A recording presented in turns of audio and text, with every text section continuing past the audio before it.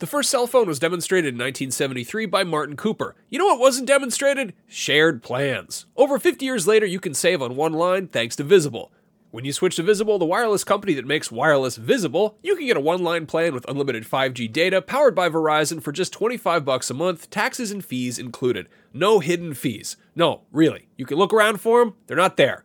Switch now at Visible.com. Save on wireless without the hassle. Switch to Visible today and save at Visible.com. Monthly rate on the Visible plan for data management practices and additional terms. Visit Visible.com. Contained herein are the heresies of Radolf Burntwine, erstwhile monk turned traveling medical investigator. Join me as I uncover the blasphemous truth of a plague-ridden world, that ours is not a loving God, and we are not its favored children. The heresies of Radolf Burntwine, coming January 2nd, wherever podcasts are available.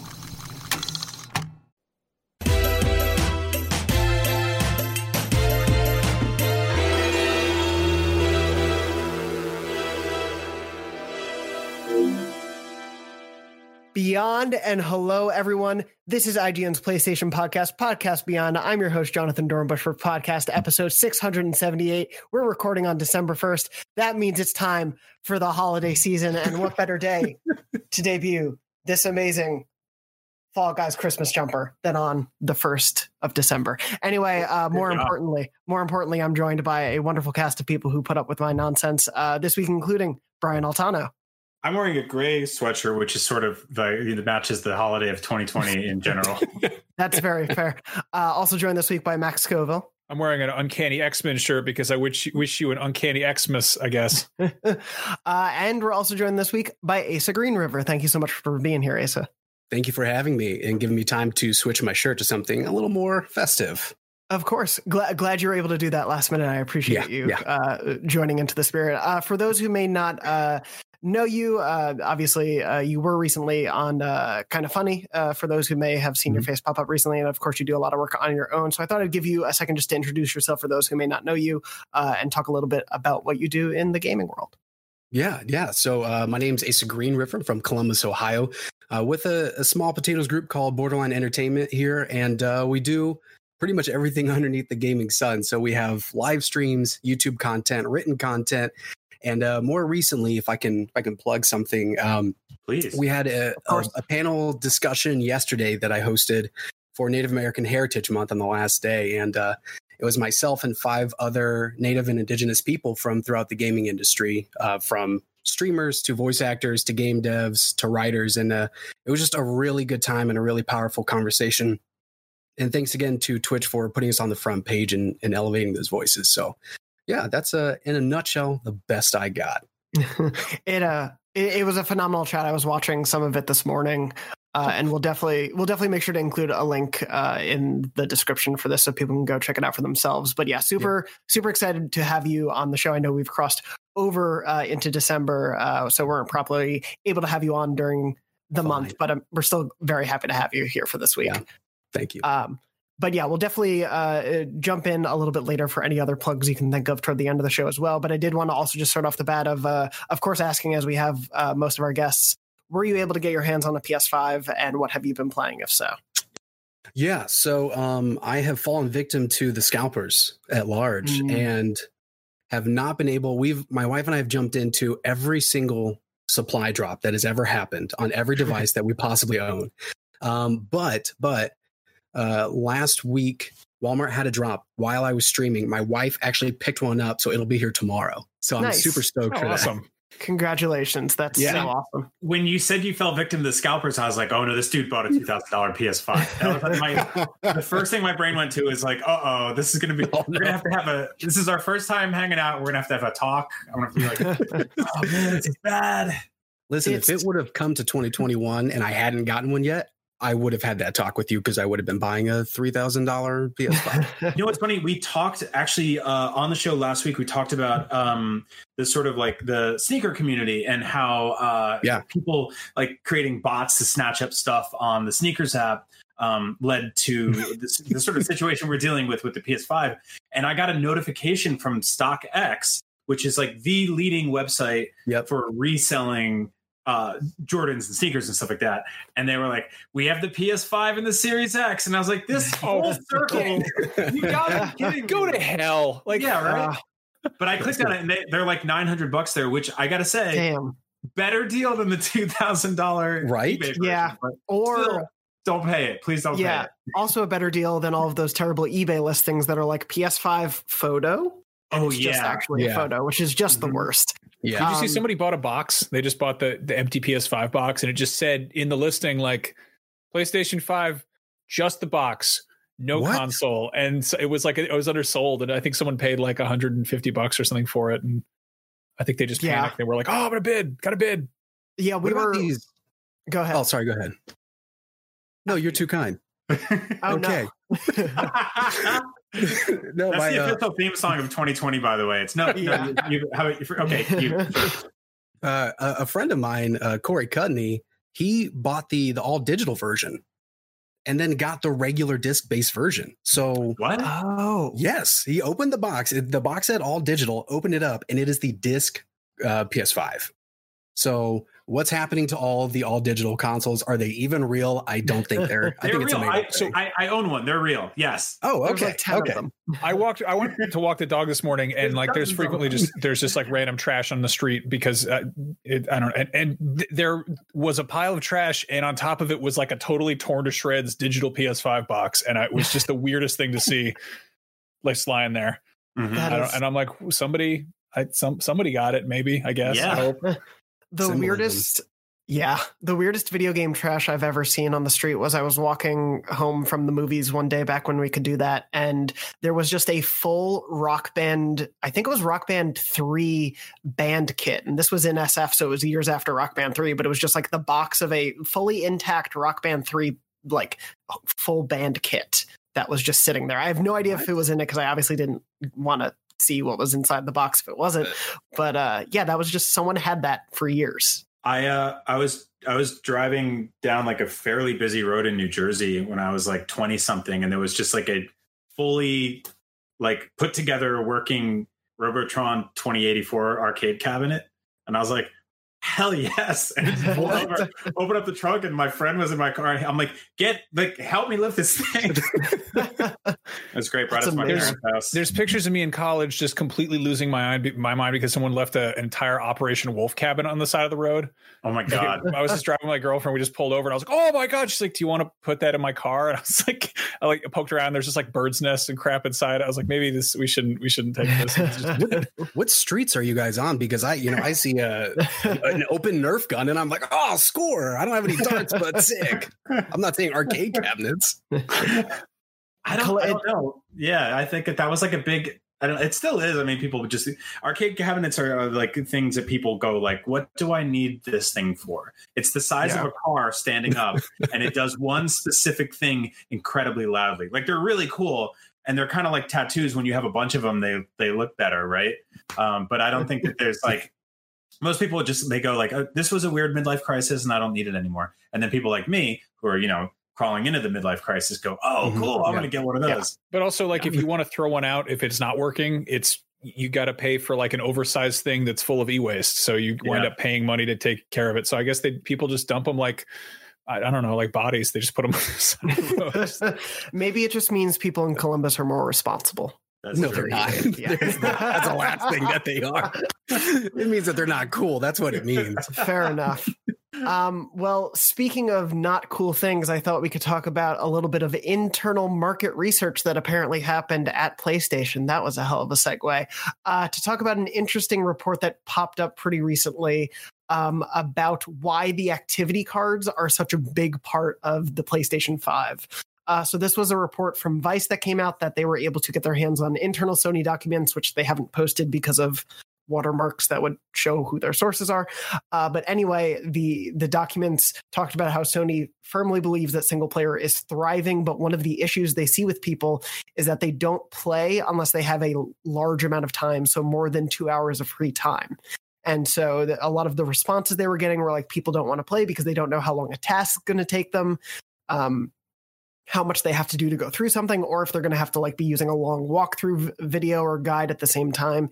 And so these activity cards were made to be able to mitigate those worries, which I think is really interesting. That it is such a integrally like dedicated part of the PS5. Like the more I use my PS5, the more they seem to be very much like both prominent and useful to me. But I did want to start off with, obviously, Asa, you haven't gotten a PS5 yet, but I do want to hear your thoughts on the functionality of them. But Brian and Max, using a PS5, have you found yourself first off using the activity cards much? No. Yeah. No, I should. Like that's my own fault, right? Like they I was actually reading up about them this morning. When I was looking at this story, and it's like absolutely something that I should be doing more. But also, I do think there's like a weird other side to it where it almost makes like it sort of strips away the kind of fundamental exploratory parts of playing a video game and finds it down just to a task, which is a good thing if like you're a trophy hunter or you have a specific thing you want to do. But a lot of games, especially the two flagship games for me, Demon's Souls and Spider-Man, aren't really games that I really like want to like beeline right to the specific thing I need to do. They're about like sort of embedding myself in that world and spending time in it. And then something like, Astrobot, which I platinumed, I didn't use the activity cards really much at all. And that was mostly because I guess I'm kind of old school. I was just like pulling up the controls and I'm like, well, this is what I need to do. This is where I need to get a gold crown. This is what I need to do to 100% it. And so I totally understand why they're there, but I do sort of fear that they basically checklist what should be an experience, I'm for them. I'm not against them. I just personally haven't really been using them because that's not really how I play games. I like to sit down for a few hours and sort of just like, get into it. The biggest use for them that I've found is there was a tweet that went viral that actually pretty much showed this, and it's for like with Spider-Man. Essentially, if you go to the activity cards from your like dashboard on that specific game, you can hit the activity card and it will just jump you to that point in the world. So you're skipping all of the loading, you're skipping all of the like opening menus and everything if it's not the game you have loaded up already. And I think uses like that are really fun and inventive. But yeah, I agree with you. Like most of the fun of Spider-Man is being able to swing around as Spider-Man. Mm-hmm. And if you take that out, it's not as much of a Spider-Man game anymore. I was playing Miles Morales on the PS5 that I was borrowing from Lucy, which I've since passed on to another IGN employee. And there's that weird thing where you can play games on other people's accounts, but only on that console, there's locative game sharing, whatever. Yeah. But, I don't have my own copy of Miles. So I was like, I beat it and I got all the way through it. And I was like, I could platinum this if I didn't have to mail this thing away. And it was really tempting for a second to be like, again, to hop to that exact objective, because like once you've totally explored an open world and you're just kind of like cleaning up, I think it totally makes sense in that sense. But like, what are you going to do with that for like Demon's Souls? Like that game is entirely about anything that you haven't explored yet or that hasn't killed you is like completely obscured. It's all about like you're all about uncovering mysteries. It's not about checking boxes in that case. And I think half the trophies are hidden anyway. Yeah. But yeah, I mean, I find myself like to Brian's point, like with games that are all about big, huge exploration, it's you want to explore for yourself. It's really it. I think I've been just aggressively ignoring the activities cards, and part of me kind of wishes I could just turn them off entirely. But I also completely understand that logic of like, oh, people don't know if they're going to have time to do this thing. Like they don't know if it's like I've straight up like Googled, like I'll start a new chapter in Yakuza and I'll be like, all right, how many chapters are left? And I'll like sort of cover my eyes to be like, I don't want to spoil anything, but also I kind of want to wrap this up. Like I kind of want to, beat the game and move on to the next one or do something else. But, I mean, anecdotally, I've been playing a ton of Call of Duty multiplayer, which is like totally out of character for me. And I think I figured out what really works is that it's like 10-minute chunks, like it's I'll be like, I'll play a match and it's like a 15-minute thing. And there's no it doesn't do that, like string you along. I mean, it does with sort of like hooking you and making you want to play more. But in the case of open world stuff, I'll be like, all right, I'm going to beeline some story missions and try to move things along and upgrade some stuff. And then I'll be like, there's a mysterious event happening over that hill. And I'll be like, well, I'm going to go check that out. Or like, ooh, iron ore. I better go shoot rocks with arrows and collect rocks for more rock. I don't know what the ore does. I still haven't. Yeah. In Valhalla, I have no idea what the ore does yet, but that's how I've been playing Valhalla is I'm like, I'm going to go to that story mission, but whatever distracts me, like I played Ghost of Tsushima this way, whatever distracts me, I'm going to let naturally distract me because part of the fun is just coming upon something you don't know is going to be there. And the cards sort of take that out of it. But Asa, as someone who hasn't really gotten to use these at all, I'm curious, are you excited for them? Are you someone who is like a completionist who may want to have all this data available to you? Like how does your play style, do you think, will match to what activity cards offer? I feel like for the most part, I'm pretty similar to everybody else that I wish that I could just turn them off because it's not something that I would naturally gravitate towards. That said, I also I understand that they exist. And in some instances, I'm really happy because especially this time of year where there's a million games coming out that we all want to play. And I've also got a family and I've got a kid and a wife and dogs, and I have to be a good son and friend to people. Your time is kind of divided. So there are times where, yes, I want to explore and I just want to be in a game and escape for a bit. But if I want to progress the story and I don't have the time that I wish that I had, and I just want to bust something out in 20 minutes, I might use them. Probably. It all depends. But yeah, all in all, it's not really something that I just instinctively I'm like, oh, great feature, Sony. This is exactly what I want. So I feel like they would have been so much more welcome on a console with much worse load times. Yeah. The fact that they showed up at the exact same time as the fastest video game console ever made. And you're like, cool.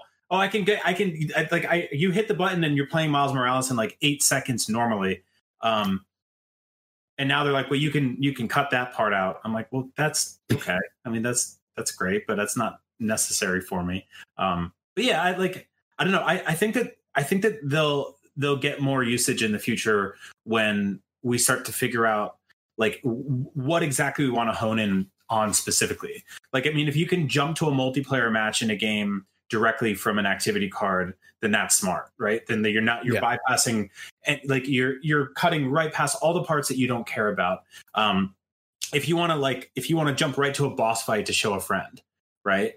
Something like that is totally awesome. There's if you could have in-game bookmarks, that would be cool. Yeah. Photoshop has a thing where you could basically you can automate a series of actions where you basically hit record and you go through the whole thing. And if there was a way of doing that and making a custom activity card where it's I would straight up make custom activity cards for the starting archstones in Dark Souls and be I know where I want to go and what I want to do. I'm gonna head right here, but instead it's all right, load it up wherever I was, then fast travel, move back and forth. And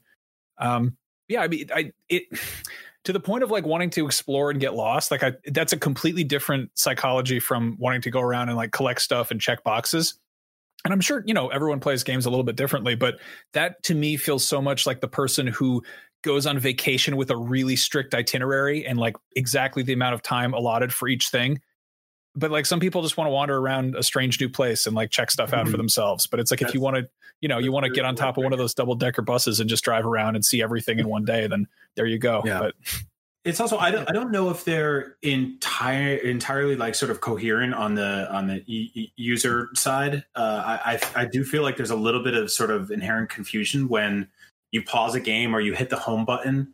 I still feel like when I hit the home button on PS5, I'm not exactly sure exactly what's going to happen or where it's going to go. And I'm still navigating a new console. But there are things that used to be up top that are now down on bottom, and hitting home brings you these 6 cards in a row. And for a second there, you might be are those trophies? Is that trophy completion statistics? Is it chapters? If this is not a chapter based game, Miles Morales is an open world game that also has leveling and has specific story missions that you can replay. And so there is no direct language from game to game. Open world games don't necessarily have chapters. Demon Souls doesn't necessarily have chapters. And so it's hard to sort of parse what exactly of a percentage of what arbitrary thing that they've decided that you're even 62% done with, because you hit the home button and you're kind of like, it's a picture and a bar that's almost full and a number. What are you trying to tell me? Oh, there's 7 of them.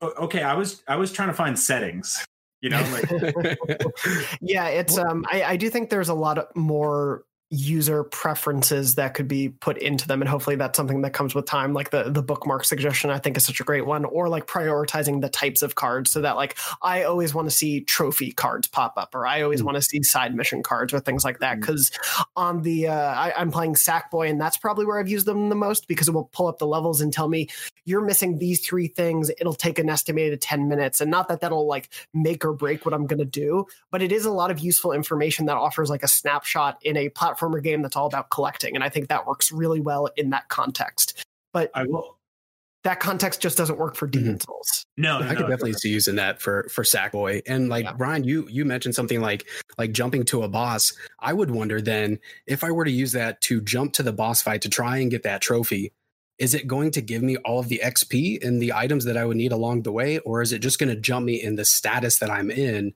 leaving me really unprepared?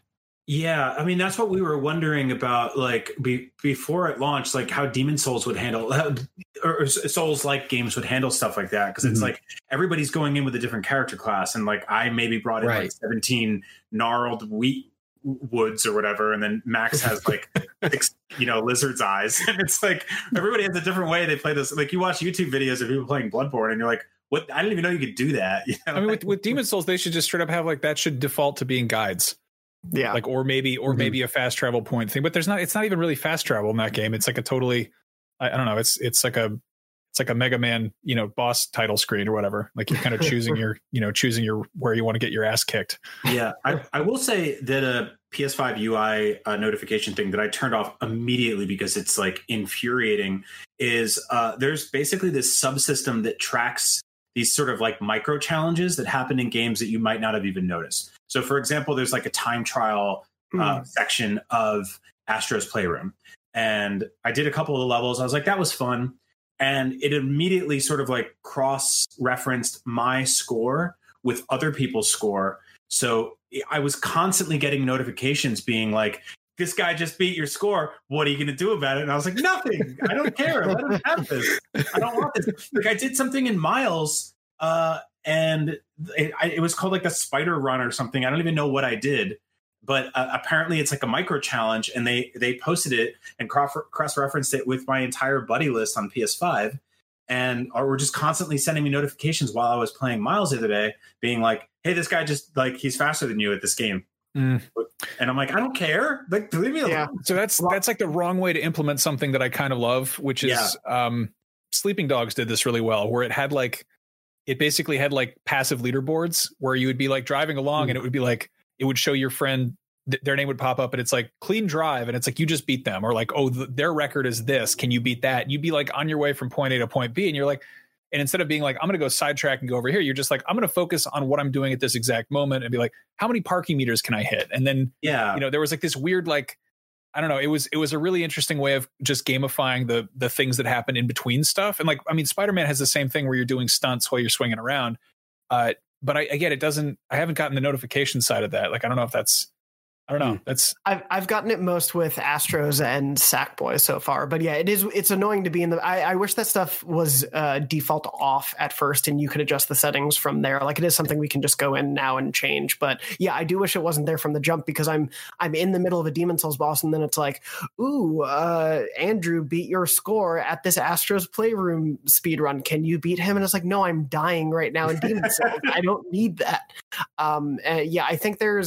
I think what we're seeing is like a reasonable first attempt and an idea of what the activity cards could be in like perpetuity and in the future of the PS5, but it does feel like the first draft of something that will get us to like a better user experience. But I do wonder how it will change open world games and the use of that and the structure of all of that. If Sony does find that people are suddenly all defaulting to using activity cards, I don't think that'll happen. But it is interesting to know that this was such a clear data point for them based on how people played the PS4 and how that could affect the PS5. It is, of course, really good to see that for them as reinforced by their first party stable, single player games are doing well for all of the like games as a service and multiplayer focused things. Like I just got out of the Fortnite Marvel event an hour ago before we recorded. Like those things are some of the biggest things in the world right now. But obviously for them, single player is paramount, so much so that they built this into the brunt of what you do on your PS5. So I think that's really good to see. But yeah, I do think it's something that we'll have to see what happens as the system evolves for sure. This episode of Podcast Beyond is brought to you by NordVPN, a great way to protect yourself online while also improving your overall experience while enjoying cyberspace. Are you tired of streaming shows, movies, or sporting events being unavailable in your region due to draconian restrictions that are based on completely arbitrary geographical boundaries in physical meat space? Well, switch your virtual location to a place where that's no longer an issue. The same goes for shopping. You can get the best possible deal on subscriptions, flights, hotels, and other goods and services like that from websites that like to play favorites with certain territories and currencies. Meanwhile, encrypted traffic protects your data from hackers, viruses, malware, phishing sites, and other harmful hitchhikers of the information superhighway, though really, it's more of an information autobahn because there is no speed limit with NordVPN. It is the fastest VPN in the world, so there won't be any buffering or lagging, and it'll stop your ISP from throttling your bandwidth. Isn't that nice? One NordVPN account can be used across 6 devices, which is great. My wife has been using our account to watch all sorts of awful British reality TV shows that aren't available here, like Argument Island or Half-Naked Idiots Fall in Love, and everyone's favorite, The Worst People Just Got Married. Let's hear them talk about it. Shows that are so bad they're blocked in our part of the world for our own good, but luckily, NordVPN allows her to trick the internet into thinking she's in the UK, so she and her awful friends can shriek and howl and cackle at the TV while I'm trying to relax. I've been using my VPN too. You know what I've been using it for? None of your business. Yep, that's right. And thanks to NordVPN, my data is safely encrypted, all bundled up in a weighted security blanket of incomprehensibly complex math problems, and nobody can tell what it's doing under there. Data, you do your thing. I'll leave you alone. 1 month of NordVPN coverage costs less than a cup of coffee. Coffee can't protect you from cyber criminals unless you throw it at them or pour it on their computers, and you'll probably get in trouble for doing that. So get NordVPN instead. To get the best possible discount off your NordVPN plan, go to nordvpn.com/POBeyond. That link will also give you 4 extra months on the 2-year plan. There's no risk with Nord's 30-day money-back guarantee. Again, that is nordvpn.com/POBeyond. And now, back to the show. Hey there, this is Justin Bartha. I made a funny new podcast, King of the Egg Cream. It has the greatest cast in the history of podcasts with actors like Louis Black. I'm torn by my feelings for 2 women. Bobby Cannavale. You can eat it, or if someone hits you, you can put it on your cut. Melanie Linsky. I wonder what these marvelous things are that look just like boiled chicken feet. Jason Ritter. I can break things and pick locks and kill people. Michael Stuhlbarg. The whole point is to inspire people that they should make themselves better. Ari Grainer. No, don't whet its appetite. What are you, an idiot? Me, Justin Bartha. That's not just any egg cream, that's a Lemke's special. And all narrated by the hilarious Richard Kind. This is the story of Harry Dalowitz and how he rose from nothing to become New York's King of the Egg Cream. So if you like funny true stories, come listen to King of the Egg Cream, available wherever you get your podcasts. Sure. One thing I did want to touch on, though, that we can speak to at least at launch, an interesting thing is happening. And I know that the second we bring this up, we're going to get some fanboyism and console war stuff. So I do want to approach this. I think there's a reasonably pretty civil way to approach this, but especially done by work at Digital Foundry, and our own Destin Ligari is currently working on a lot of these comparisons as well. Players have been noticing that multi-platform games have been working better on the PS5 versus the Xbox Series X. These are all in various ways where I think Dirt 5 is one of the games that has been playing better on PS5. Assassin's Creed Valhalla was playing better and more smoothly on PS5, with the Xbox Series X having more screen tearing and regular frame rate dips. This was before they added a performance versus fidelity mode that I think got added like a week after these stories first happened. But we're seeing this pop up, and this was also happening even with Black Ops Cold War, one of the biggest games of the fall. And Destin, talking to him about it, he was like, yeah, it runs like it has issues on both, but it's definitely running much worse for him on Xbox. And it is this interesting thing, I think, that we've gotten to where Digital Foundry's Richard Ledbetter said the dips look really strange. It kind of suggests some kind of API limitation on the Xbox side where the GPU is being held back by something. And in more layman's terms, Xbox just came out flatly and told The Verge, we're aware of these issues and we're actively working with partners to identify and resolve these issues. So it seems to be things that they are even surprised that are happening. But it's this interesting point that we've come to where after, I think, a year of teraflop versus teraflop, what can be better, it didn't really matter for launch. Like, next-gen games are still looking and running more smoothly than current-gen games, but the current-gen version of Miles still looks great, and you can still play a pretty version of Assassins on current-gen. It for me, it sort of just crystallized this idea that like these technical issues are always going to pop up, and there will always be issues. And I don't think this means Sony has won the console war or that Xbox lied. Like, it doesn't mean any of that to me. But I do think it is interesting how a few technical hurdles can be spun into one console's terrible all of a sudden when it's not the case. Mm-hmm. I don't know if you guys were paying much attention to the story, Asa. I don't know if you've seen many of these reports, but I was curious to hear your thoughts of just like, we spent so long, like months and months and months, talking about theoretical power of these consoles. Xbox is supposed to be the most powerful console on paper. And at least at launch, that's not always the case. I think it speaks to this generation not being like the biggest leap from the last generation compared to like, the HD jump. But I was curious of your thoughts on like what you think this means as we get into the future of the console cycle. Yeah. No, I think it's really interesting because I don't remember the exact time frame, but somewhere somebody had talked about that Microsoft had given these developers dev kits of the Xbox Series X and Series S pretty early on, and that that Sony gave out PS5 dev kits like with a much shorter time span before the console launch. So you would think that they would have plenty of time to iron out all the kinks before any of this would ever be a reality.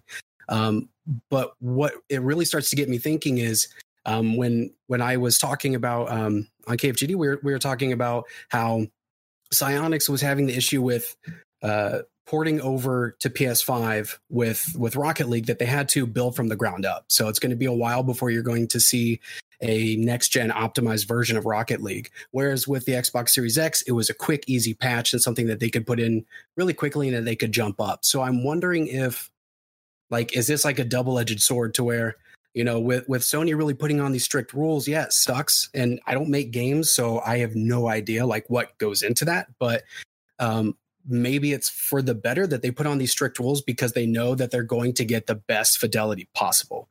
Whereas like if you just throw in a quick patch, like as we've seen with pretty much gaming since the Xbox 360, PS3, like patches are coming out nonstop. So maybe that wasn't the right path. And that's initially what I was thinking was going on. To touch on what Asa said there, I'm actually, not to be too much of an Xbox fanboy here, but I'm kind of surprised that it's not the other way around because, you look at Sony's kind of track record for doing stuff in a very proprietary fashion and being like, this is how we're doing it. You should do it this way. And Xbox is typically kind of being like, it's basically a PC. And at this point, they're both basically PCs, but just given how like fundamentally similar from the outside, the Series X and the regular Xbox One X, S, whatever, it's like the same UI. Like you open it up, it looks the same, and it's kind of how it performs is really the big difference. But and then you look at the PS5, and it's like it is like clearly a different animal. Like it's doing a whole bunch of new stuff, and I immediately was like, oh, the hard drive is 800 and what it's like 825 gigs or something, which is just like a weird number. And I'm like, the games have to probably go in there sideways. Like they must, they've got to fit the bytes in diagonally. Like, I don't know. Like they probably use, I'm kidding. But like, and again, like we don't make games, so we don't fully understand how this stuff works, but it's really surprising. But the Digital Foundry thing about like possibly there being something, something internally holding stuff back. The other thing is like, out the gate, they were like over 1,000 games are backwards compatible, or like they came out, which is just, that's a lot, that's, and to be like, we've made sure that you can get, Jet Force Gemini running smoothly, or like, whatever, like old ass, like original Xbox One games are like, that works just fine. And it's like, well, there's a lot of other stuff to worry about too. Sorry, go ahead, Brian. No, go for it. I was just going to say there's definitely a give and take to it. And I definitely think there is, for anyone who is trying to paint this as like a PS5 wins, Xbox loses, I think totally hold your horses. Each of them is doing different things right now. And these are also, sporadic cases that I think are worth addressing. But it more becomes a problem if this keeps happening for the next 3 years. If every third-party game suddenly doesn't work well on Xbox, clearly there's an issue there, but I don't think that's going to be the case. But anyway, Brian, go ahead. Yeah, no, I think that's exactly it. I mean, we're 4 weeks into a new generation, not even, and three games have been tested across both sides, and they're almost all of them are playing better on PS5. But there's still, I mean, let's see what happens with Immortals and Cyberpunk and all the other games that are still coming. But yeah, I do think it's interesting because my plan this generation was to make my Series X my third party machine, and then reading some of this stuff, and then honestly getting my hands on the DualSense and sort of just playing games with that more regular. I was like, maybe this is the way I'll go. But I think like every other time, it's going to be a very case by case thing. Like, and you're going to have to wait for people like Destin and people like Digital Foundry who do phenomenal work. And I feel bad for them, honestly, because they do these incredible technical breakdowns that are basically co-opted by 12-year-olds to be used as like bullets in the console war. And I think it's just like ultimately it's a lot more complicated than that. And I will say that like whereas some games are running better on PS5 than they are on Series X, my Series X is running better than my PS5 is. My PS5 has had like weird crashes, and a lot of people's has, and that's been kind of an issue. I know the Series X has too, but like there are just weird like things that keep popping up on PS5. It definitely feels like it's still kind of figuring out what it wants to do, whereas Xbox is like, it's me, Xbox again. I make the same sound when I start up, the same UI, the same games, and PS5 is like, oh, we have cards and the controller talks. Oh God, how do we do this? Oh God, it's falling apart. But yeah, this is still very early. We'll see where all this goes. Right now, I'm like a little annoyed that I started Valhalla on Series X if it's better on PS5, because I would have just gotten it there, And so I think for people who own both consoles, which is incredibly difficult to do right now since they're both impossible to get, then you're going to want to do sort of a case by case wait and see scenario to see which one you want to get. But I think Max is right. Like I expected it to go the other way. Like Sony's the company where if you had too many swords going through a doorway in Skyrim, you had to put them down. Because the game was like, oh, what are you doing? All this swords? Like there's been a long, like PS3 was notoriously impossible to develop for. Like people had tons of problems up until the day that system died. They were like, this is a pain in the ass. PS4 was obviously better, and it seems like for all intents and purposes, PS5 is pretty much a breeze to develop for. But yeah, wait and see. I think Cyberpunk's going to be the big tell. Like I feel so bad for CD Projekt Red for having to figure out how to make that game work across every type of PC. PS5, PS4, Xbox Series X, Xbox Series S, Xbox One X, the launch version of the Xbox, like Neo Geo Pocket, the Wonder Swan color, Stadia. It is on Stadia, yeah. Can we just get one more delay, please? I'm scared. Well, I think like the PS5 and Xbox Series X like versions aren't even going to be there for launch day. Like I think we're going to be playing the last generation versions up-resed or working backward compatible. So yeah, it is one of those things that I wanted to bring the story up for very much for that fact of like wait and see, take them on a case by case basis. Like I do not think this says anything about where the generation's going to go.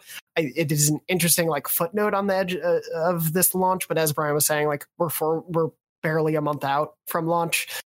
Just wait until Christmas when probably all of the networks get hacked and there's probably a whole host of new problems that happen, because that always does. Anyway, briefly also want to mention on the news front, I think this published just after last week's episode. If not, Max, feel free to yell at me. But the free PlayStation Plus games for December that are currently available, I got the notifications for them yesterday because I follow Wario64 on Twitter, and that was the easiest way to find out. Are Worms Rumble, Just Cause 4, and Rocket Arena. Interestingly, 2 multiplayer-focused games, and then Just Cause 4 as well. Worms Rumble is the only PS4 and PS5 game. I don't personally have much to say about any of these games. I haven't played Rocket Arena or Just Cause 4. Worms Rumble is brand new, so that's a new game.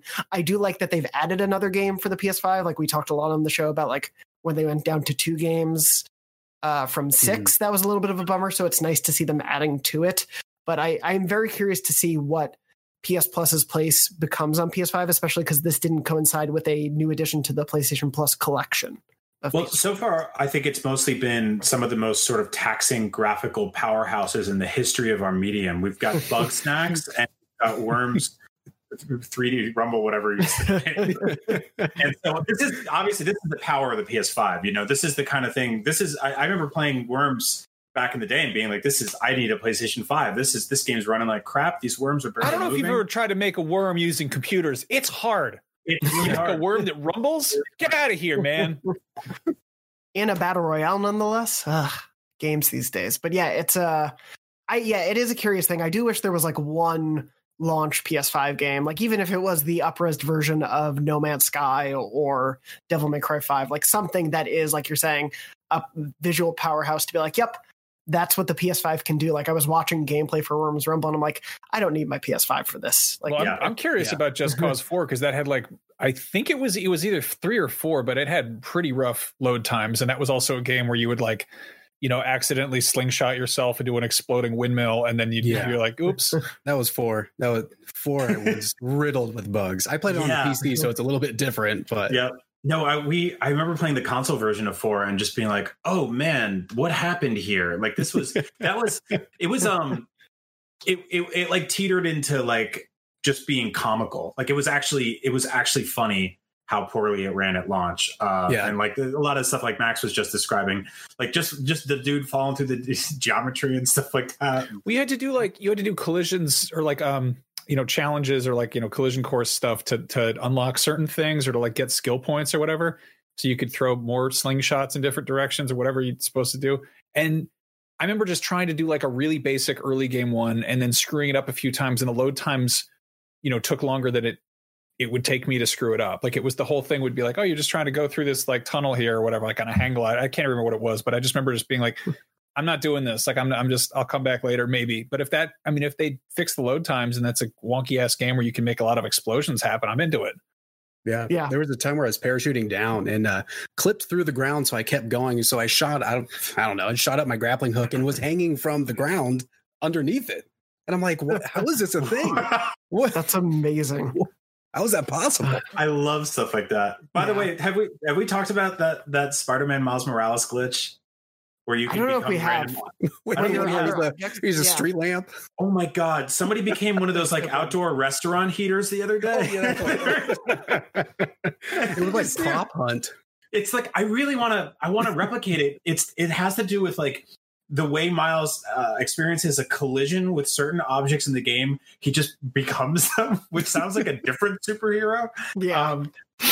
He was just like a space heater, and Lord and Miller tweeted about how like they'll be doing like a huge disservice in the community if they don't find a way to put that in Spider-Verse too. So like there might be a scene in Spider-Verse for doing this, just like a parking meter or a heater swinging. It's the garbage can like climbing up the wall. I was laughing so hard. It was just like slapping. So there's a giant like puddle that does the car takedown. Yes, which is great too. Yeah. What? Yeah, I haven't seen that one. It's him as a puddle doing the car takedown, like quick time animation, but very occasionally you'll see like the shadow of Miles pop out. So it's like his model is still there, but it just disappears. That almost feels like a passive aggressive thing to everyone who got mad at the puddles in the trailer. Yeah, the puddle can jump cars now. What up? The puddle's back and bloodthirsty for revenge. I wish there was a cheat menu in that game. Like you could just go and and just be like, what household object do you want to be in the game? Dude, like I wish there was a cheat menu in any game in 2020. That just it sucks that died. That used to be so fun to just be like, hey, guess what? Everybody has stupid huge hands now and they fart. Everyone's like, games are art now. You can't do that. And you're like, yes, I agree. Let me make the big-headed fart man. I mean, that's the thing with like The Last of Us, where there's the glitch where Ellie's arm will just like stay in one position. I wish you could just make that glitch a full-time thing. That would be so funny to go into a very serious stealth mission, but she just has like one arm shot up into the air, just like waving. To our head of news, Joe Screbbles, in his like entire playthrough, there's like 6 hours where Ellie's arm was just like this, just like stuck in front of her face. Because I think he went to pull back an arrow and it gets stuck. Yeah. Oh, I had a really weird one happen. In Assassin's Creed, I was on like this mission and I was supposed to like follow this lady to a hut, and I just look over and there's this horse standing there, and I don't know if it was completely hairless or if it accidentally had the texture of a pig's skin, but it was basically this just completely smooth, a little bit veiny pink horse. And it was just it didn't have a mane. It had like just, it was just like a nude horse. And I was like, it's got to be a bug. And I like took a screenshot. I didn't want to tweet out because I feel like people always do that where they're like, gotcha, Ubisoft. It's like the man rendered with no face. And it's like, you built an entire world. Of course, there's going to be weird nude horses, you know? Yeah. Well, you sent me Saints Row devs doing. Yeah, right? Oh, God, they need to wish. Just make a game that's just that. Not Agents of Mayhem. That was if I could take that nude horse and leave it in my stable and just ride the naked horse sometimes, then I would totally do. Like I can ride a wolf that's like slightly more absurd than a hairless horse. The grossest thing about the nude horse, because you texted me this photo, because of course you did, was that it was jacked. Like it was brolic as hell. Like it was, and I looked up online. I was like, I Googled a hairless horse because why not? You know, let's just throw the algorithm forever. And like there's pictures of hairless horses out there, and most of them just look kind of like scrawny because they haven't really had a great life. But this is a fake horse in a video game, and he's huge. He's built like a truck, but he's completely naked. He's got this little rat's tail. It's hard. It was really bad. Yeah, like a newborn guinea pig. But I wanted to keep it. But I was on this mission following a woman to her hutch or whatever, and like you can't just creep behind with a naked horse. Yeah, I'd be a little suspicious. I wish I could ride all of the animals in that game. Like I wish you could just do a thing where it just swaps the horse with like a chicken or a pig or a cat or like anything. Yes, because like the giant wolf you ride around on is just like, I think it's just an upscaled version of like a regular wolf that has like horse leg animations. We need to start like a petition or change.org or whatever. Like we should spearhead this. Let's bring back stupid ass video game cheats. It's a crime. This is not something that people do anymore. Games are art. I agree. And they're serious business, and yes, that's good. It's important, and you got the music. You know, you got it's a whole orchestra playing. It's amazing. It's beautiful. Bring back the idiot nonsense garbage. I want to do dumb stuff again. Let's just do a GoFundMe. We'll give you the money. Just do it. Perfect. Yeah. You know what we should take money away from studios so their games aren't as polished, and they should take that money and give it to charities. And then it'll be like called like a defund me, and we'll make games more broken. We're getting into some dicey territory. I want a nude mod for a game where everything in the entire universe is naked. Like the trees are just naked, and the ground is naked, and the buildings are naked, and the horses are naked. Smooth nether regions. I don't want to know what anybody's got going on. I just want Barbie dolls everywhere. Exactly. Everything is made of nude flesh. Just awful. Just terrible. I'm happy we just solved video games. I feel pretty proud of the work we're doing. Sorry. Your move, studios. Yeah, take that, Ubisoft. Take the next few months off. Well, I don't even know how to segue out of nude horses. I should preface very quickly. We are not asking for them to ship broken games. This is a joke. We just want cheats again. Yeah. Also, and I think also to clarify, we're not suggesting to take away money from the hardworking devs. Take it away from the very rich executives at the top of those companies who have nothing to do with the games. Take the money from Bobby Kotick and use it to fund glitches and cheats. Let me use a trash can as a gun in Call of Duty. Let me shoot people with a space heater or like a surge protector or whatever. Come on, war. On a naked car in GTA, a butt naked car. And that has to exist in GTA Online. I'm sure somebody's made like a skid motorcycle in that. That's got it. But speaking of video games, anyway, in the PlayStation Plus collection, apparently people have been selling their keys for the PlayStation Plus collection to PS4 users. So PS5 users who have all those games for free are basically just selling their like user info to people on eBay and things of that nature. It's apparently happened. I when we reported on this, there was not like thousands and thousands of reports of this happening, but enough so that people were catching on to this, and Sony has seemingly been banning the people who have been selling those. And this just feels like a weird trend in the recent, like, people being banned for doing stupid stuff happens quite often. This is a really interesting one, but basically Sony has been known to ban people who log into a high number of user accounts in one day as a protection against fraud. So it's basically like a fail-safe within Sony's system is kind of proactively preventing this from happening to a certain extent, but that could also cause you to lose your account. So maybe don't do this. Yeah. But also don't, as we were talking earlier in the episode, don't resell a console for 3 times the amount it would cost otherwise. And on that note, there was a very funny story this morning of a group of scalpers who were trying to buy up a bunch of Xbox Series X's, and they basically lost out on the Xbox Series X's due to a technical error that the site didn't actually have the stock to sell. Oh, so tiniest violin, guys. Oh. Sorry, you could pull off a big scam. I just love that they were duped out of it by a technical error in their system. That is how it felt. Let the robots fight each other. Exactly. I wanted to bring it up because we are obviously covering scalping stories and issues of this kind, but just as a like PSA, like please, if you haven't been able to get a PS5, if you're like hoping to get something for the holidays, like please take every precaution. These new boxes are very exciting. I don't disagree, and we are all very lucky to have been able to get our hands on them. It is not worth selling, thousands of dollars worth of your stuff for to buy. There are still great games to play on PS4 and Xbox One. And most of them are cross generation. Like you're not missing out on like not playing those games. That said, I sold my entire Super Nintendo library to buy my N64, and I learned a thing called regret, and that's an important life lesson. And I did the same thing. Yeah. It was the worst. Right. And what do? You get old and you get sad about it. You think about it, and then you rebuy all those games again, and they're more expensive and harder to track down. Now I'm rebuying Chrono Trigger for $85. Right. And you probably got reason to do that. $1.50 from, Funkoland or whatever. Oh, Funkoland. So yeah, learn from these old men. Don't sell your childhood away. You stayed through the credits, and now you get to see that Hawkeye's pregnant with the Vision's daughter or whatever. I don't know. Why didn't the developers just include the DLC with the original game? We're going to answer those hard truths here. Anyway, to jump into things we are happy to talk about, including video games we've been playing. Asa, what have you been playing?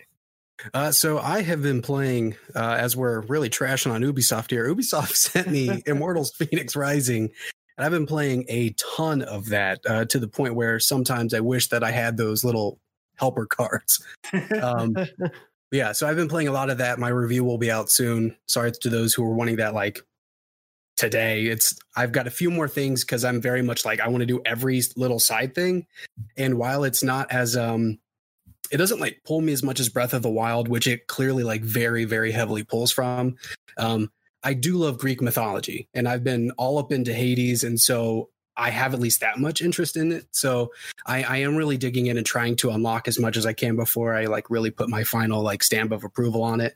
And then I just finally fired up Ghost of Tsushima because I decided I'm not going to wait anymore. It's sitting there collecting dust because I've had too many games to play. Just start it. So those have really been the two games that I've been trying to like focus on. And then I'll fire up like my Vita for no apparent reason and play whatever like Ollie 2 is sitting in front of me. Oh, man. Yeah. I was just tweeting with the Vita last night. I love that damn system. Yeah. I've been playing do you have one right within reach?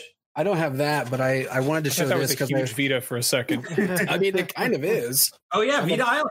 Oh yeah. Remember. Vita Island. I do love that poster. It's still out there, by the way. It's probably lost at sea right now, but it's still out there.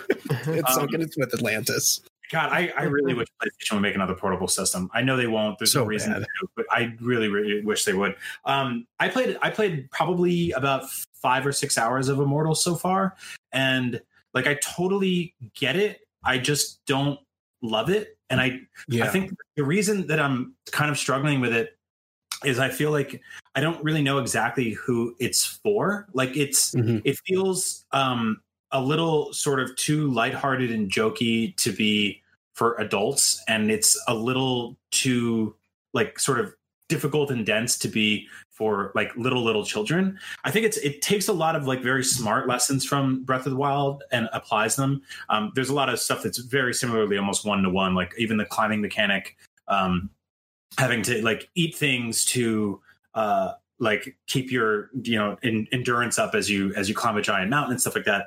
It's extremely talky, which I kind of find surprising, because I think that like one of the best things about Breath of the Wild is that it sort of leaves you to your own devices. The story is in that game is very much sort of in the sides, in the sidelines, in the periphery, and it doesn't. There aren't really a ton of cutscenes in that game.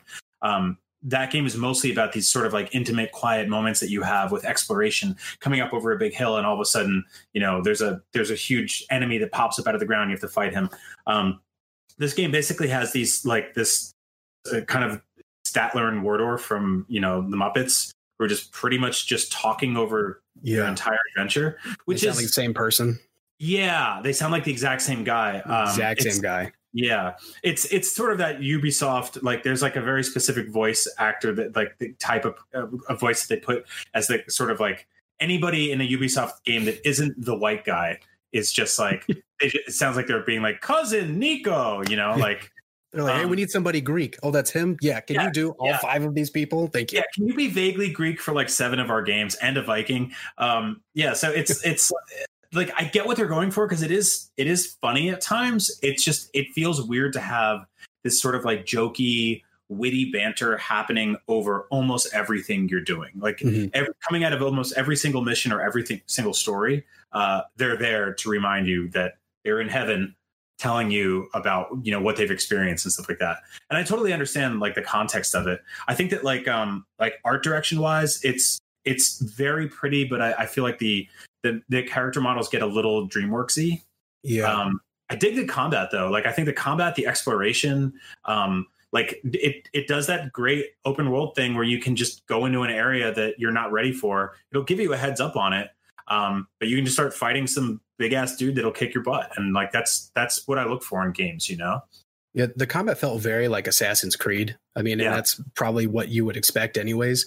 Like talking about like the duality of like the personality of the game, there's a moment where you go and you free the first god, or like the first area that you're in, and your character is having such a touching moment in the dialogue with that character. And then to have, the other two like commentators doing their joking commentary in between this like touching conversation, it's like, what is happening? Right. And that happens the entire game, where it's like, I can't tell if this is a parody. I can't tell if it's a satire, if I'm supposed to take it seriously, if I'm supposed to be like moved, because I'm constantly being like jerked in a million different directions. Yeah. I mean, I think you totally nailed it. I love the idea of a Breath of the Wild for an even younger generation, basically, an even younger crew. Like, I think there's something to that. Max and I were talking about that recently, about how like you don't really see a lot of open world games for kids. I mean, you said this was like too obtuse for children, but I've seen little kids play Breath of the Wild, which is kind of shocking. But I mean, again, this is I think it's for tweens. I think it's for people who are like 11-year-olds who want to play something a little more challenging than your standard like Paw Patrol shovelware or whatever. But they're obviously too young to play like a full M-rated Assassin's Creed or Far Cry or whatever. The Percy Jackson crowd. Right. Sure. Yeah, sure. No, I played a chunk of this for a preview, demo thing, which was on Stadia, weirdly enough. And I was, first of all, I was totally surprised that it has a character creator, which I feel like all the marketing has been so heavily being like, this is Phoenix. And I was like, that character doesn't really interest me. And then the fact that you can kind of make whoever, and then also like right in the game, they were like, oh, here's like terrifying Gorgon armor that is like, does poison damage and makes you look metal as hell. And I was like, I love the customization here. Like I was totally surprised by that, because I don't know, again, it is very colorful and very kind of DreamWorksy aesthetically. The sort of comedy it didn't totally turn me off, but I also, again, to Brian's point, like I kind of wish it would shut up and let me actually just see the game for itself. It almost seemed like they were kind of trying to do like a Bastion type of thing, where like you're supposed to be wowed by how much the game is talking about itself, which is interesting. One thing it's I think it's like that part is it's that's how entertainment was formed during like ancient eras like this. It was just storytelling. So I think they just carried that and applied it on top of like a modern entertainment product. And I don't think it like completely gels. It's a little too authentic. Yeah. One thing that's interesting is, you know, like we often see sort of like games that like they start in, you know, this time period and then the next one goes here. They're already jumping into Chinese mythology with the DLC. The DLC, yeah. Which is kind of wild. And also, weirdly enough, the third DLC is going to have top-down gameplay, which is really odd. I don't know what that's going to look like. I haven't been able to jump into this one. I've been hearing all the criticisms, and I think I'm still interested just as someone who like really does get sucked into the Ubisoft open world formula and likes Greek mythology and everything. But it's definitely good to know all this stuff going into it. I am very curious with them catapulting that far in the DLC and like what their plans are, because Ubisoft, I don't think ever makes a game and doesn't intend to make it a franchise. So I do wonder what they see the future of this being, because I think their last attempt at doing something more kid-friendly was Starlink, which obviously didn't really go anywhere. I think it had some neat ideas, and I think I loved it. I think it adapted the Ubisoft open world model really well into a different like combat form and all that stuff. And I think it was just hampered by being a Toys to Life game. But I feel like Immortals is another attempt at that. And I do agree with what you guys were saying. Like, there's no reason big open world games shouldn't be targeted to all demographics. Like they don't just need to be bloody Viking simulators. Like, I love that this is also part of their repertoire, and I hope that we see it go forward. But it is a curious first attempt. And with that DLC, I'm curious what they have for the future in store. Like, we have like 30 years worth of video games where you kill something with an axe and it just disappears, versus like having a visceral kill where you see like the knife going into its like liver or whatever. And I don't know, maybe just have a thing where you hit it with the magic axe and it goes poof and it's gone. And you don't have to like draw all the realistic blood coming out of its throat or whatever. Like, it's just kind of ridiculous how over the top some games have to be with it. And again, I sound like my mom here, but it's more like, I don't know, I want, you know, everyone to get into games, and it's just sort of odd that there's not, you know. I was surprised that their decision to make every corpse stay throughout the entire, and then slowly rot. I thought that was like a for a second. I'm like, wait a minute. What mod did you get, and can I get it? I got a bug for it. Speaking of going into the bloody realism territory, I did want to touch on Max. You mentioned it earlier in the episode. You're playing Call of Duty multiplayer. What? Yeah. What the hell? Are you doing okay, buddy? What's going on? I don't know, honestly. No. So I don't know. I don't know what's going on with me, but I think I just need like a simple distraction. Like, I'm just kind of just want to chill out. And I was like, so initially I jumped in because I was like, I don't know, I wasn't feeling the single player. It felt like kind of too linear and just sort of, you know, they're like, let's go, you know, shoot people in Vietnam. And I was like, I've been to Vietnam. My family's from Vietnam. Like, leave, you know, get the hell out of here with that. And then I was like, you can go in, you know, the multiplayer and like dudes with like, you know, 420 screen names and like pink guns will shoot you in the head. And I was like, yeah, I'll give that a shot instead. Why not? And I love the haptic stuff. Like, I think it's just really like, it adds something to it, you know, and there's something like genuinely tactile there that's super fun. And I've also been playing with big headphones on because, you know, filling my house with the sounds of gunfire isn't always such a hit with everyone else who lives here.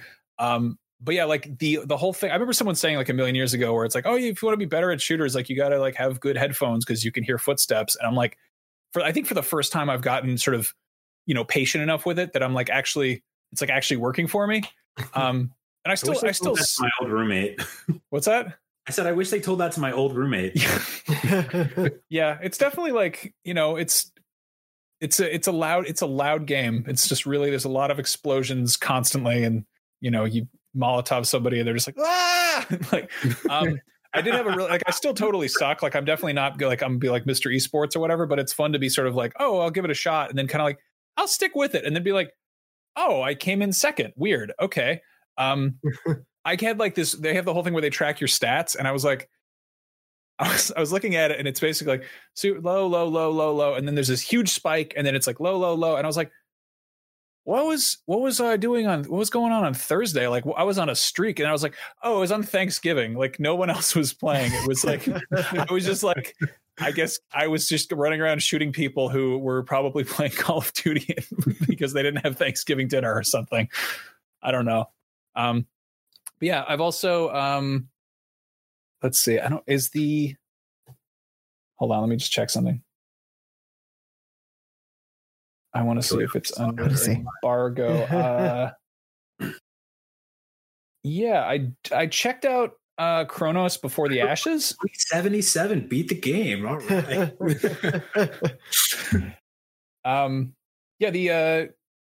Have you guys checked out what Chronos Before the Ashes? I've heard of it, but I haven't seen too much on it. Have you liked it? Yeah, I ducked into it. Yeah, so the reviews are up. I played like the very, very beginning of it, and it's I kind of went in cold, like not knowing what to expect. It's an action RPG, and it opens with like a very like sort of very flowery cutscene where it does like a whole lot of just like really kind of just like, I don't know, overt world building and just kind of really trying to set the tone, and then it kind of dumps you into the game, and it's kind of a Souls-like, I think. I really just kind of scratched the surface, and it's definitely got some prequel to Remnant. What? Yeah, it's a prequel to Remnant. Is it a prequel? Oh, get the hell out of here! Really? Which is great. That was like one of my most played games last year. Isn't that weird? I'll probably play it then. Yeah. Okay, so that makes sense, because I was like, this is so much like Remnant of the. Yeah, but is it a different? I think it's a different dev. It definitely seems like it. Okay, that I feel stupid, and I obviously didn't do my homework before jumping into it. That's what happens when you're just like, I'll give it a shot. Yeah, no, the settings. I was like, I'm kind of over this whole like post-apocalyptic turned medieval. But I mean, basically, the whole thing with Remnant was it was a Souls-like with guns, and in this case, it's just you're doing sword and board stuff, which is interesting. But I don't know. Again, it was like the thing that I love so much about those. About the Souls games is that they kind of just throw you in there and let you figure stuff out. And this one was like, all right, here, listen to this woman at a campfire talking to you for 5 minutes. And I was like, that's not the world building I want. Let me explore for myself. But I'll give it a shot. I felt the same way about a couple of like Souls-like games that I played over the last few years that like, I think you totally get it. Like fundamentally they're supposed to be a little obtuse and a little scary and a little overwhelming. And I think when they get a little too handholdy in terms of explaining items or even with narrative stuff, it kind of misses the point for me. Like I love that idea of just being like crash landing on a foreign planet and just walking out and being like, so what's up? And some beast pops out and murders me. I'm like, yeah, all right, let's do this. But yeah, I'll give it a shot. I had no idea it was a prequel to that game. I just looked at it. I mean, you're forgiven because it sounds like a video game title made from just other words of different video. I mean, games. last year we got, what was it, Outer Wilds and Outer Worlds? Yep. Mm-hmm. Yep. A friend of mine hit me up and was like, "Hey, should I check out?" She's like, "Have you played Outer Worlds?" And I was like, yeah. I had to Google it just to double check because I totally mix those up so many times, which is and I think especially for that one, like we call that other game Remnant. So for them not to use the word like Ashes is there, but for them not to use Remnant again, there was no connection until you had noticed that. Yeah, that's a very weird one. If they had called it like Chronos Before the Remnant, I would have been like, oh, I know that one of those words, and the other one sounds like that Super Nintendo game. You sold the Funko Land. And I just to $90. Just to briefly wrap it up, I've been playing. I finally was able to sync. I'm like 16 or 17 hours into Valhalla so far, and really enjoying it. It's another big open Assassin's Creed. It looks beautiful on next gen. I am having that little bit of a weird disconnect where I'm like, oh yeah, I'm the bad people because we are the you're just along the river, and it's like, oh, should I just go raid? Maybe I'll just keep raiding these villages and murdering, and I feel a little kind of bad about that. But I'm obsessed with the dice game in there, Orlog. That is, I guess I'm finally understanding why people loved Gwent, because this is my Gwent right now. I love Orlog. They're doing apparently a real life version. I can't wait to play that. And then I'm also playing a ton of Demon Souls. I'm in Upper Latria right now. And I hit that. I finally had that moment with it where I was doing okay for a couple runs. And there was one run where I beat 3 bosses in a night and felt just like a god. It was wonderful. But and then immediately got my ass kicked like the next night when I came back. But I'm finally in that mode of like the risk and reward of it is so fun and keeps pulling me along that I keep thinking, oh my God, I need to play Bloodborne. So definitely enjoying that, and we'll definitely try to make that happen soon. But before we also wrap up for real, I did want to just read one memory card story because we've been getting a lot of great ones about the PS5 launch. And this week, for those who don't know, Memory Card is our weekly segment where we read your stories you write into beyond@ign.com. And if it's, funny, weird, wacky, sad, whatever, we want to hear about your favorite gaming memories. This is, of course, as I mentioned, a recent one. This is from Thomas, and I'm going to pull it over so I can actually read it. And Thomas wrote in, "Hey all, thanks so much for all you do on the show. The weekly listen is a highlight of the week. I've always enjoyed gaming, but it's really ramped up over the last few years.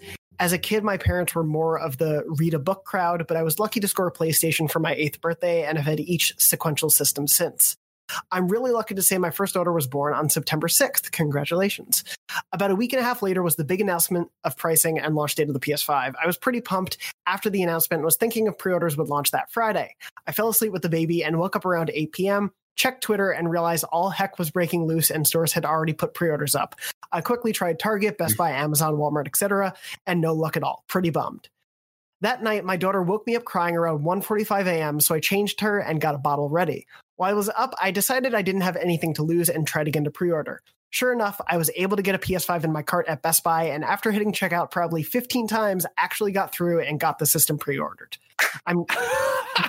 I'm now the proud owner of a PS5 and truly have my incredible daughter to thank for it. If she hadn't woken me up at that moment, there's no way I would have gotten one that night. I can't wait to share all the fun gaming memories with her in the coming years. Thanks, and that Thomas. Daughter grew up to be Wario 64. Deals were in the DNA. But yeah, I just loved the 1:45 wake up in that story. That's fantastic. That's fantastic. I love that. I love that. But yeah, thank you, Thomas. And thank you everyone else who's been writing in. Please continue to write in with your memory card stories. We'll definitely read some before the year wraps up. So if you have any, especially holiday themed one, we've had a lot of great holiday themed stories. If you have any of those, please write in with them to beyond@ign.com. Please use the subject line memory card so I can pick them out from all of the emails we get wondering if we want to buy horses or cars or other things people sign the email up for. Thank you for those as well.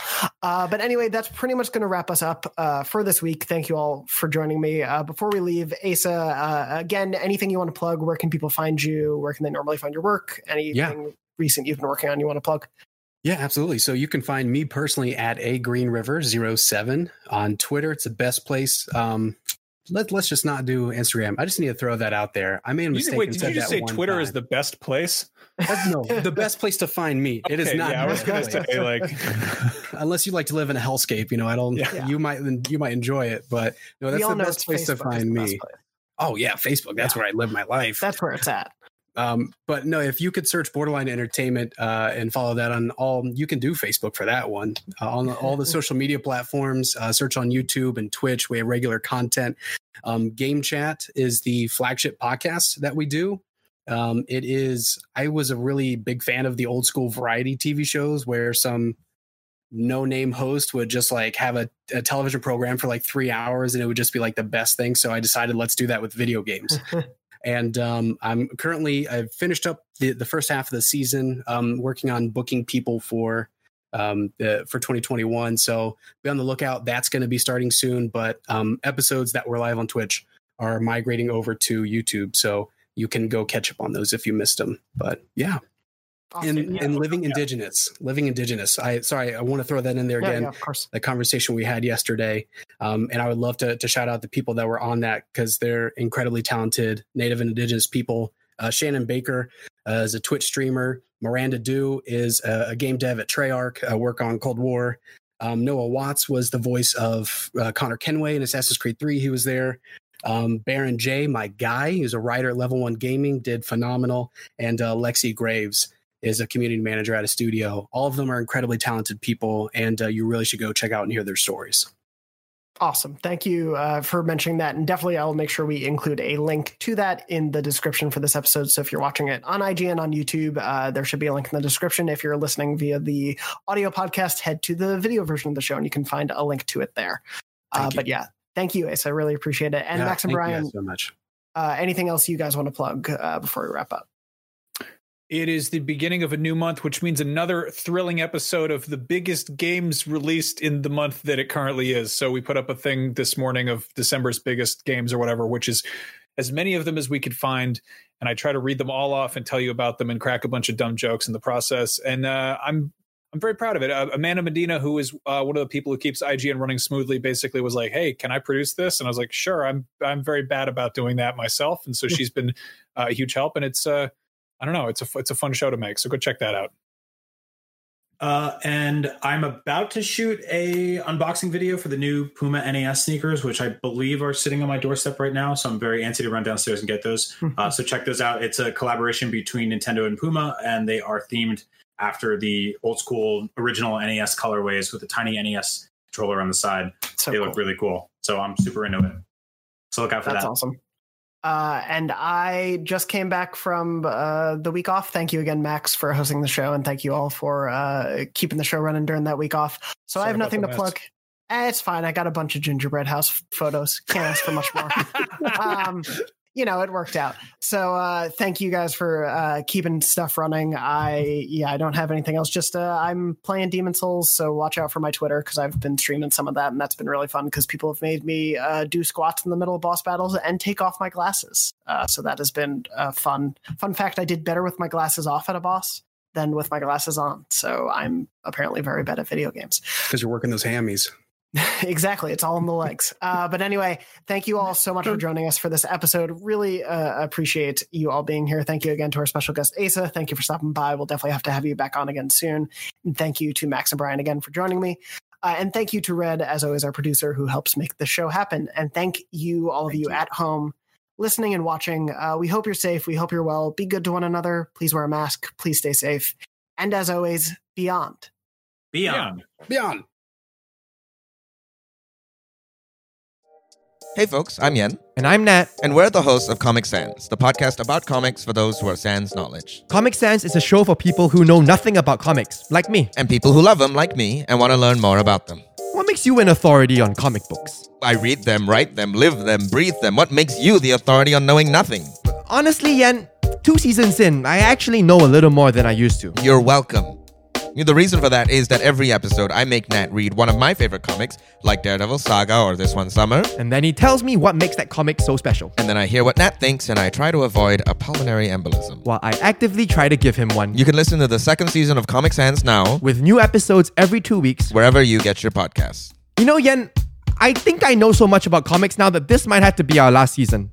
Nat, there will forever be more comic than you will ever know. What does that even mean? I don't know. It sounds profound though. Right?